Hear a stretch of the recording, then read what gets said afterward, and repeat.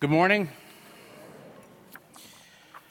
I'm going to ask you to open your Bible to Hebrews chapter 12 as we look at verses 32 to 39.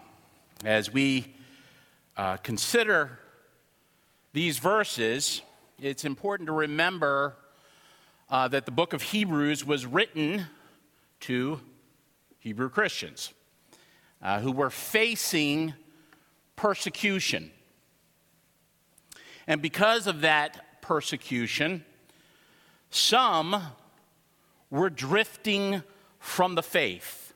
Some were drifting from Christ and returning to the old covenant as it was revealed in the Old Testament. But we were told right at the beginning of this epistle in Hebrews 1, verses 1 and 2, long ago and at many times and in many ways, God spoke to our forefathers by the prophets. But now, in these last days, God has spoken to us in his Son.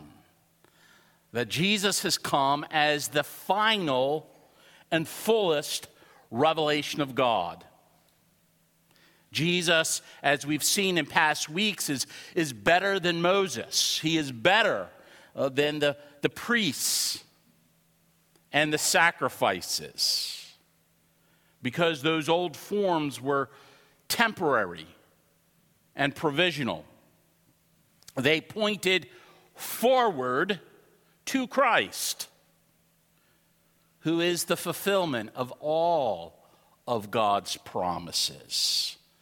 And so why go back to the types and shadows when the final salvation in Christ has come?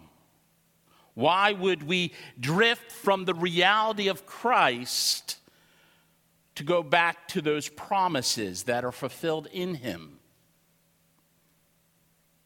Think of just at the end of last year when we looked at Hebrews 10:14, by a single offering Christ has perfected for all times those who are being sanctified. Salvation is complete in him. And so last Sunday, as Kyle preached, we saw that if you reject Christ, if you go on sinning deliberately after receiving the knowledge of truth, there no longer remains a sacrifice for sin for you. And so that's where we pick up this morning. Having warned those that are drifting, our author now turns his attention to the true believers, to encourage them to persevere in their faith. He does so by telling them to remember the past in order to stand firm in the present. So look with me at verses 32 to 39.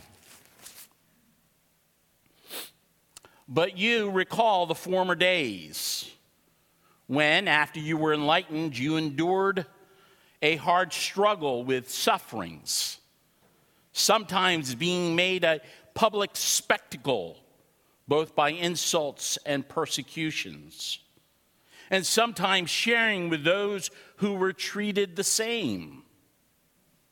For you had compassion on those in prison, and you joyfully accepted the plundering of your property, because you knew that you yourselves had a better and lasting possession. Therefore, do not throw away your confidence, which has great reward. For you have need of endurance, so that when you have done the will of God, you may receive what is promised. For yet a little while, and the coming one will come and will not delay. But my righteous one shall live by faith, But if he shrinks back, my soul has no pleasure in him. But we are not of those who shrink back and are destroyed, but of those who have faith and preserve their souls. Verse 32. But you, Christian, recall the former days. Which days? Those days after you were enlightened. Meaning after you had received the truth of the gospel. After the Holy Spirit had given you faith to believe in Christ. Think back to those early days as a new Christian. Think, recall, reminisce. But what he wants them to remember is not simply the good times,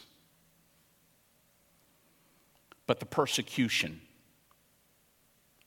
Remember how, verse 32, you endured a hard struggle. You suffered patiently. The idea of weathering a deadly storm. Remember how, verse 33, you were made a public spectacle, both by insults and persecution. The idea there is you were made to be theater. You were on public display as some kind of entertainment, as people mistreated you, like some kind of freak show. Verse 33b, you shared in the sufferings of fellow Christians who were being mistreated in the same way. Verse 34a, you had compassion on those in prison, meaning they visited and provided care for those who were in jail because of the faith. In the first century, a Roman jail was just a place where they kept you. They didn't give you food and water. Prisoners had no means of survival except for the care and provision provided for them by those that loved them. And so our author wants these Christians to remember the care that they gave or the care that they received from those family and those friends. These suffering Christians sought to minister to one another. And in doing so, the Bible teaches that they ministered to Christ himself. Think of what Jesus said in Matthew 25. When Christ comes in his glory as king, he will bless his people, saying, I was hungry, and you fed me.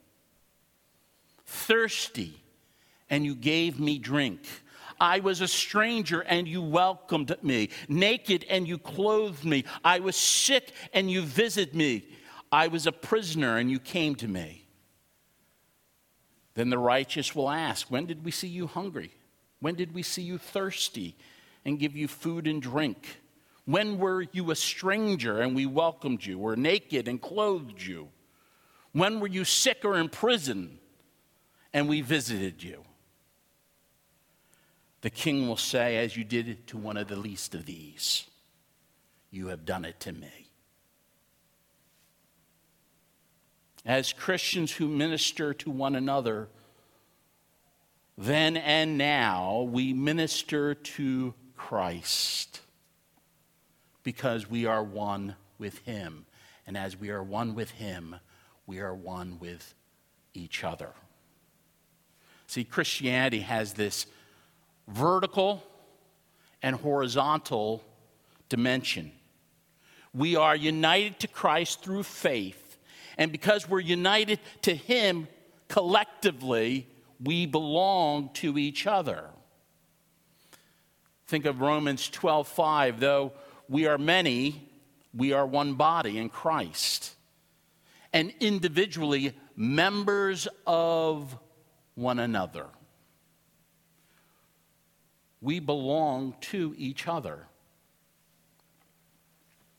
J.I. Packer, in his book, Taking God Seriously, which I'm just finishing up with the growth group, says this: linked with Christ and thus committed to love and serve him as our Savior and Lord, all we who believe are also thereby linked with each other, and thus committed to love and serve each other as brothers and sisters in the Lord's family.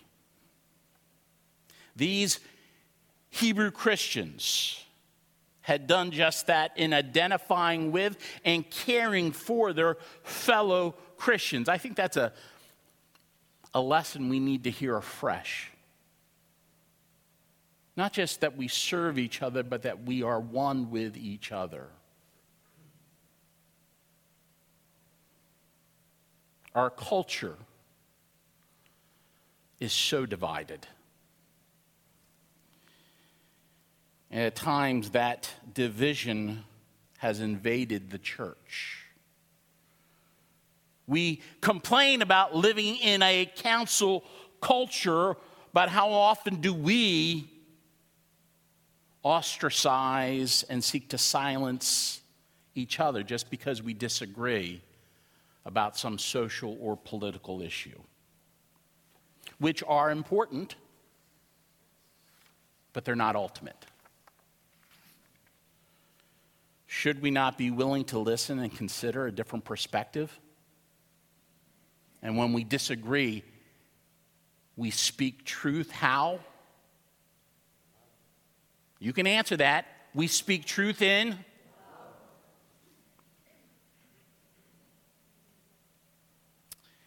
Paul tells us in Ephesians 4, walk in a manner worthy of the calling in which you have been called, with all humility and gentleness, with patience, bearing with one another, meaning putting up with one another,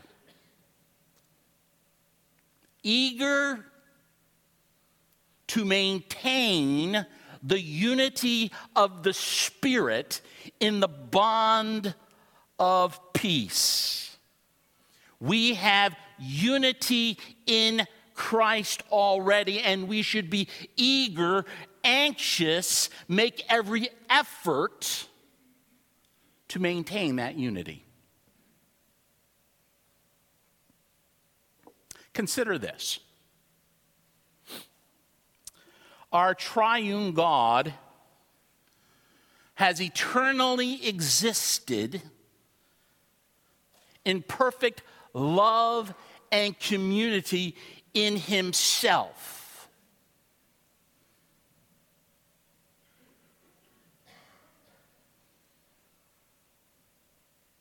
But on the cross, that community was disrupted. As the eternal Son suffered and died in our place.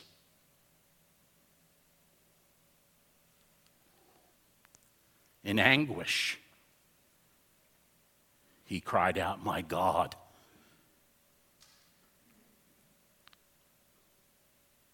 my God, why have you forsaken me?"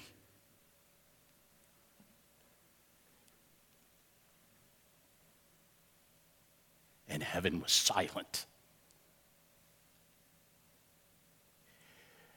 The eternal unity of the Godhead was broken so that we could have unity with him and each other. Be eager to maintain the unity of the Spirit. Too often we're eager to be right. Let the unity of the body be more important than being right. These Hebrew Christians are told to remember the past. Think about how you suffered. Recall how you were mocked and put on public display, how some of you were imprisoned. Verse 34b, think back to how you joyfully accepted the plundering, the confiscation of your property. Why? How could someone experience that joyfully? Because you knew that you yourself had a better and lasting possession. They lost their property. They lost their homes. But they did so joyfully because they knew that God is their Father and He had promised them a better and eternal home. Jesus said in John 14, I go to prepare a place for you. And if I go and prepare a place for you, I will come again and take you to myself. So where I am, you may be also. Now we are getting to the hearts of why He wants them to remember. Up to now, it's been remember all that bad stuff that happened to you. How you suffered and lost. I'd be like, yeah, I'm trying to forget it. Who wants to remember the bad things?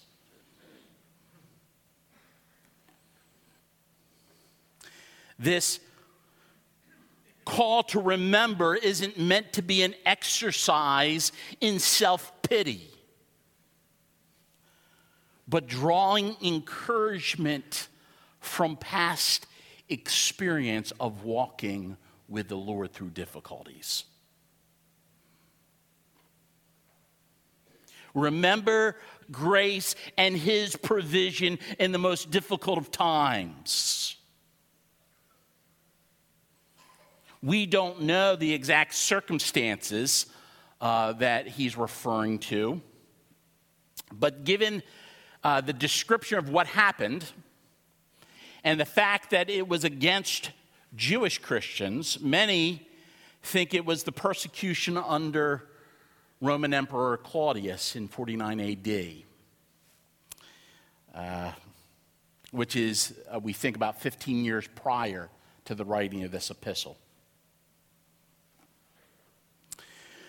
The Jewish leaders in Rome had banned the Jewish Christians from meeting in the synagogue. And so they had no place to worship. And this obviously led to some degree of disagreement and conflict.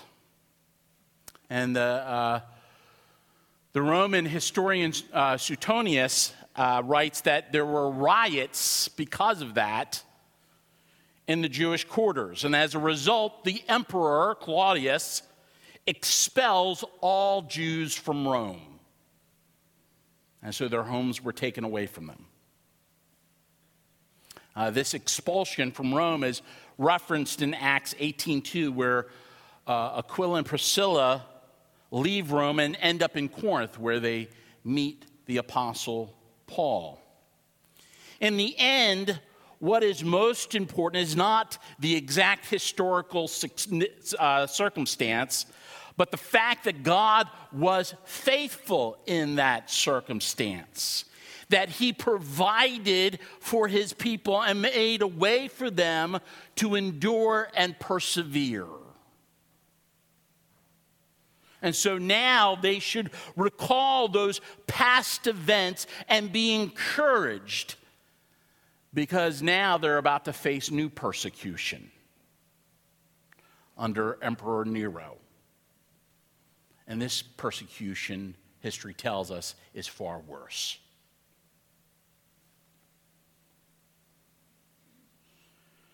Our God has been and always will be faithful to his people.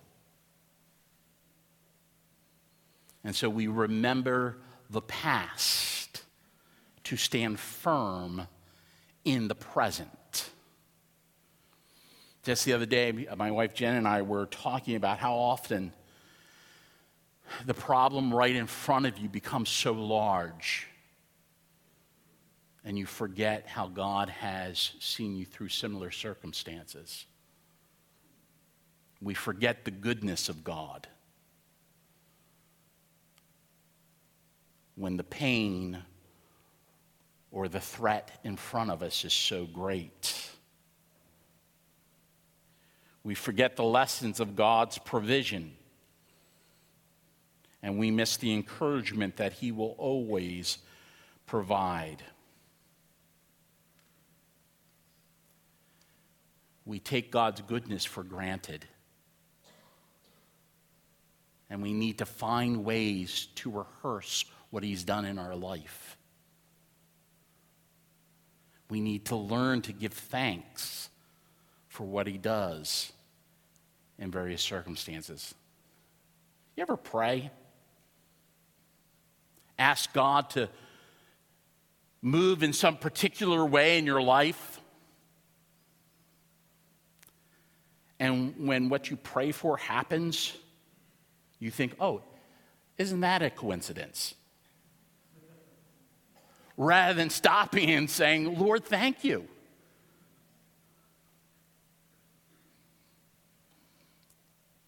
How do we keep a record of what God has done, individually and corporately?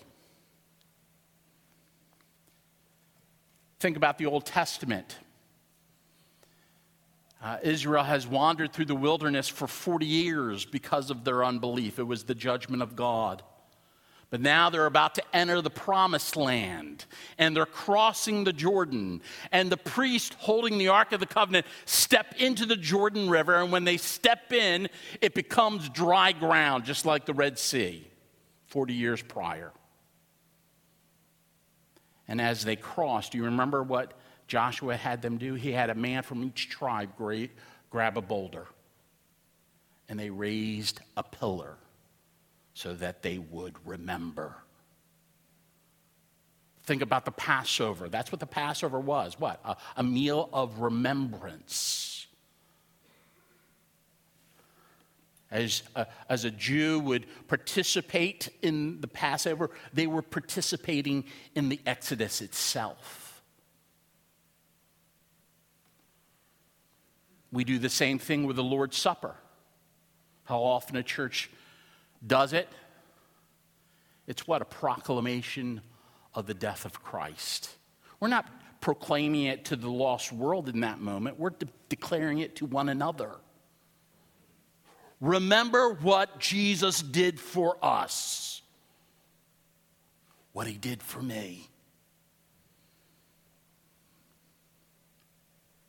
I remember, for those of you who remember Harvey Hahn, he died a number of years ago. He was one of my community fellowship leaders. And I remember visiting his group.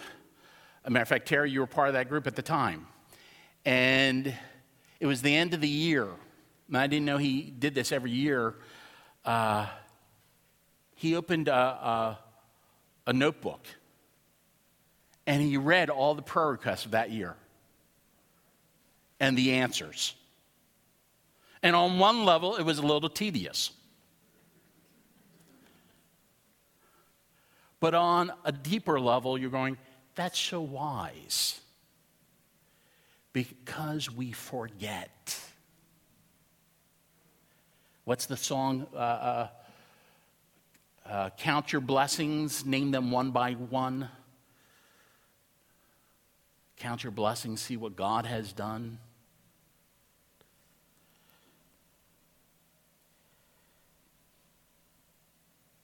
Maybe I could encourage you to Keep a journal. I've tried to do that on various occasions with limited success, where you can record your thoughts and your prayers and periodically read it to see what God has been doing in your life. Or maybe write an updated testimony just for yourself, where you can recount who you were before you came to Christ and where you've seen growth. Where has God redeemed the various areas of your life? Maybe it's sharing with your small group, whether it's a growth group or a community fellowship, some of your struggles and doubts. You don't have to tell them everything, but you can begin to share some.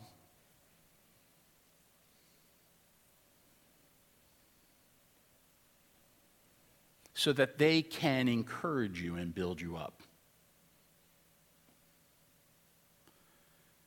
Most of us would rather hear other people's doubts than share our own.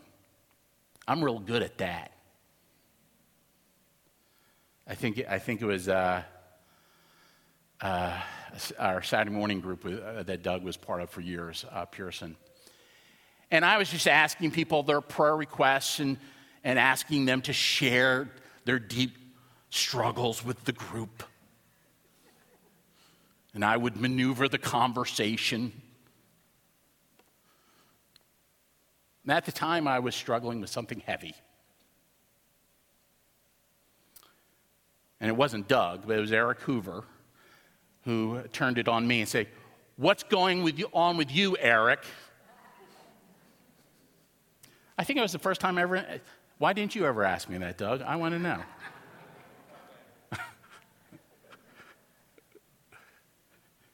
And I remember this internal struggle. Do I share what I'm feeling? Or do I keep it to myself and hide? And of course, I'm a pastor. I'm supposed to have my act together, so there's a reason to keep it to myself. At least that's what I tell myself. So I shared some. And I appreciated the care and concern. And I have found sharing struggles and burdens is a wonderful way to be encouraged and allow others to be used by God to build you up. How do we stir each other up to love God more, to trust Him more, so that when the troubles come, because they're coming, if they're not here now, we don't live in fear? Because God has told us, "I will never leave you, and I will never forsake you." So we can confidently say, the passage goes on to say, "The Lord is my helper, I will not fear. What can men do to me?" Our life is in the hand of God. So remember the past and God's faithfulness so that we can stand firm in the present. Verse 35, therefore, our text goes on, "Do not throw away your confidence, which has great reward." Do not throw away your confidence. Your confidence in what? In yourself? In your ability to think positive thoughts? Or develop some kind of inner strength? Those things are fine, but they cannot control life. And they will not determine what others do to you or how life plays out. Our confidence must be in the Lord who saves. Verse 36, "For you have need of endurance, so that when you have done the will of God, you may receive what is promised." And what is promised verse 37. For yet a little while, and the coming one will come and will not delay. Who is this coming one? It's the Messiah, who we know as Christ. And he has come already to conquer sin and death. And he is coming again to usher in the fullness of his kingdom in all his glory and majesty. And he has promised us an inheritance that is imperishable, undefiled, and unfading, kept in heaven for you, who by God's power are being guarded through faith for a salvation ready to be revealed in the last time. It is the promise of the new creation where God will forever dwell among us. We will be his people and he will be our God. It is in that place that God will wipe away every tear and there will no longer be pain, death, or mourning. It will be a kingdom ruled by righteousness. And the righteous one is Christ himself, and we will rule with him as joint heirs. That is the promise of God. But for whom is the promise made? Verse 38. But my righteous one shall live by faith. But if he shrinks back, my soul has no pleasure in him. That's a quote from Habakkuk. Paul cites the same passage in Romans 1:17, where he says, the righteous, speaking of us, shall live by faith. That faith is a gift from God born in us at regeneration. That time where we are born again. We're given a new nature that believes and obeys the gospel. Our faith is a fruit of that new nature. That saving faith unites us to Christ. And by it we are justified, declared righteous with the righteousness of Christ that is credited or imputed to us. And now the Holy Spirit dwells in us, the third person of the Trinity. And he will persevere in us until the end.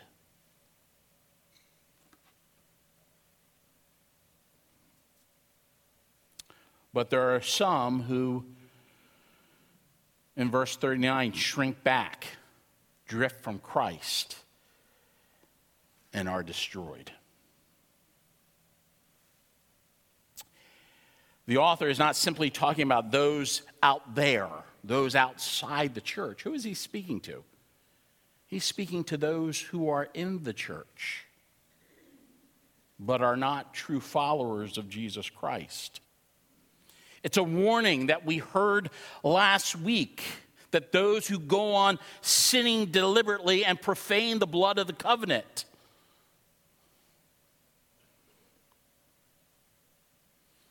A person may come to church, they may look and sound like a Christian, but they do not know Christ. They haven't acknowledged their sin and confessed it and turned to Christ in repentance.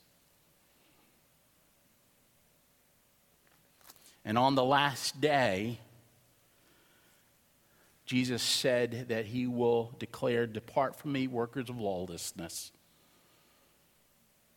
I never knew you." Do we know Christ? Now, as Christians, we all have ups and downs. There are times of doubt, times of struggle,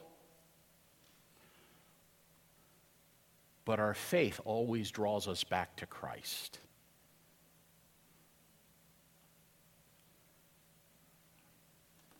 I was telling a group of guys the other day that those times when you're frustrated, you're seeking after God and you don't seem to be growing, you're praying and it feels like you're just going blah, blah, blah, blah, like no one's listening. And there's something in you that goes, I just want to give up. But you don't. Because you know the truth. And you can't deny it. Do you remember in John's gospel, it talks about, Jesus was talking about eat my flesh and drink my blood kind of language on the manna from heaven. And it said many of his disciples stopped following Jesus. And he turned to the 12 and he said, are you going to stop following me too? And what does Peter say? Where are we going to go? You have the words of eternal life. And in those moments of struggle, and those moments of doubts, and those difficulties, that's what comes to me. I may be frustrated because I want God to answer me in the way that I want him to answer me today. I've prayed it at least 3 times. Come on. Where else am I going to go?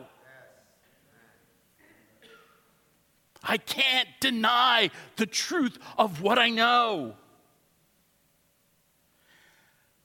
And I have to remind myself, God is doing a good work even in the moments when it feels like there's silence.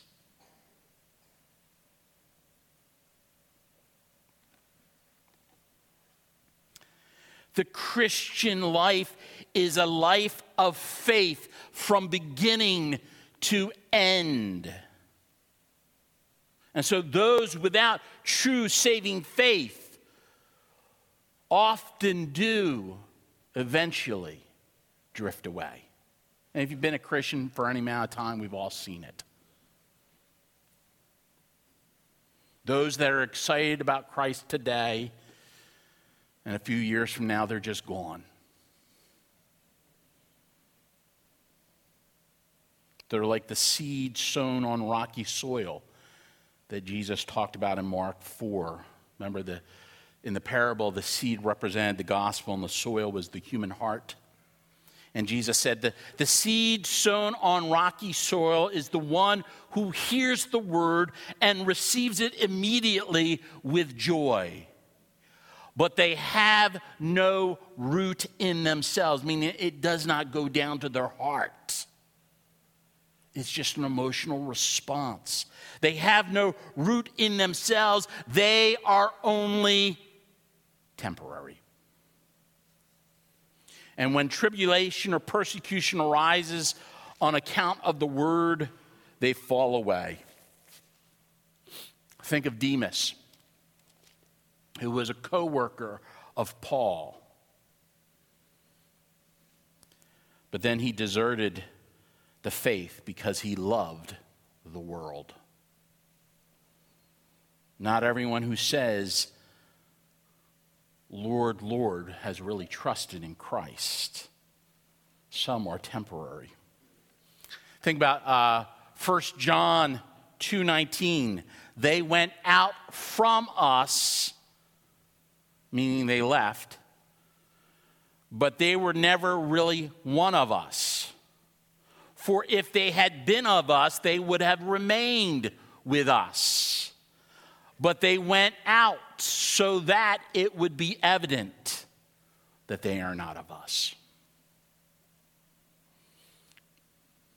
God wanted to encourage and warn.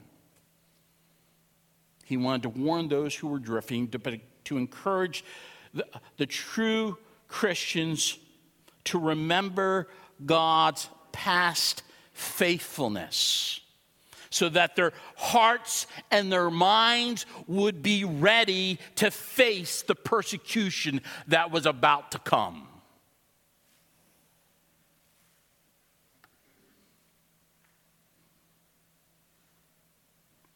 Do we need the same today?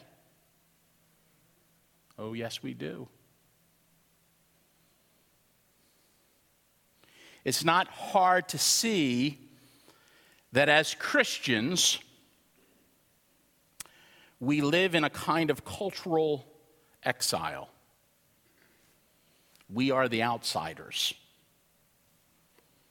Our belief in God and the supernatural is regularly ridiculed. Our morality, which was commonplace a couple of decades ago, is now considered outmoded, or even worse, hateful. In the Western world, we are no longer welcomed at the table. We're not part of the conversation. Now, I don't know what's going to happen,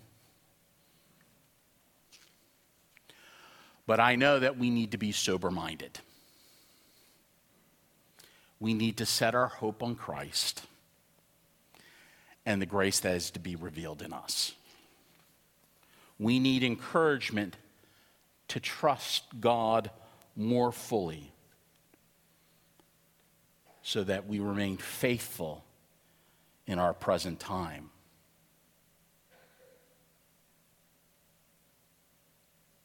It seems like persecution is coming, which sounds kind of depressing. But let me remind you that the Roman world of the first century hated the church.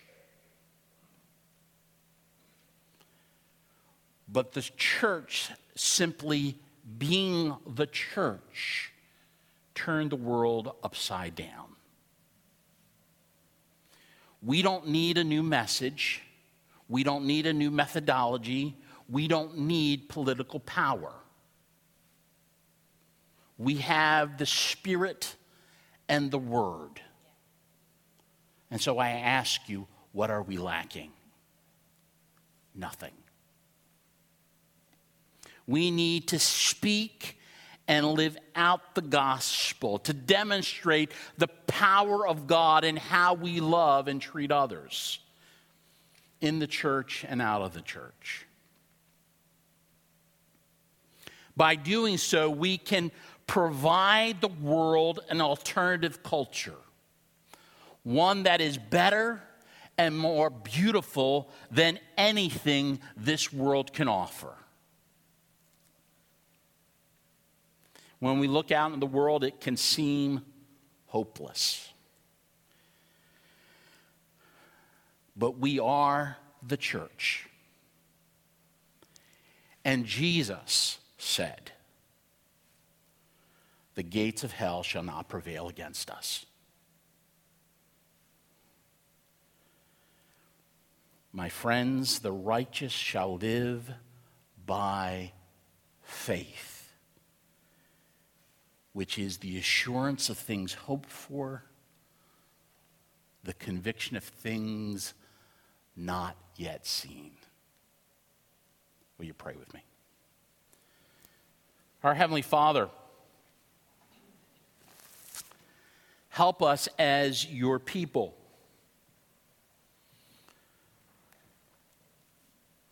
to remind ourselves and each other of your goodness and your faithfulness. Help us to see and to remember what is most important. Let us not get caught up in division that separates, but that we would seek to have unity,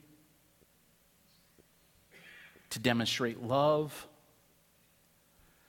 and that by doing so, that your Spirit would work in us, that your Spirit would revive us, and then through us, reach our family, our friends, and our neighbors for the glory of your Son. And it's in his name that we ask. Amen.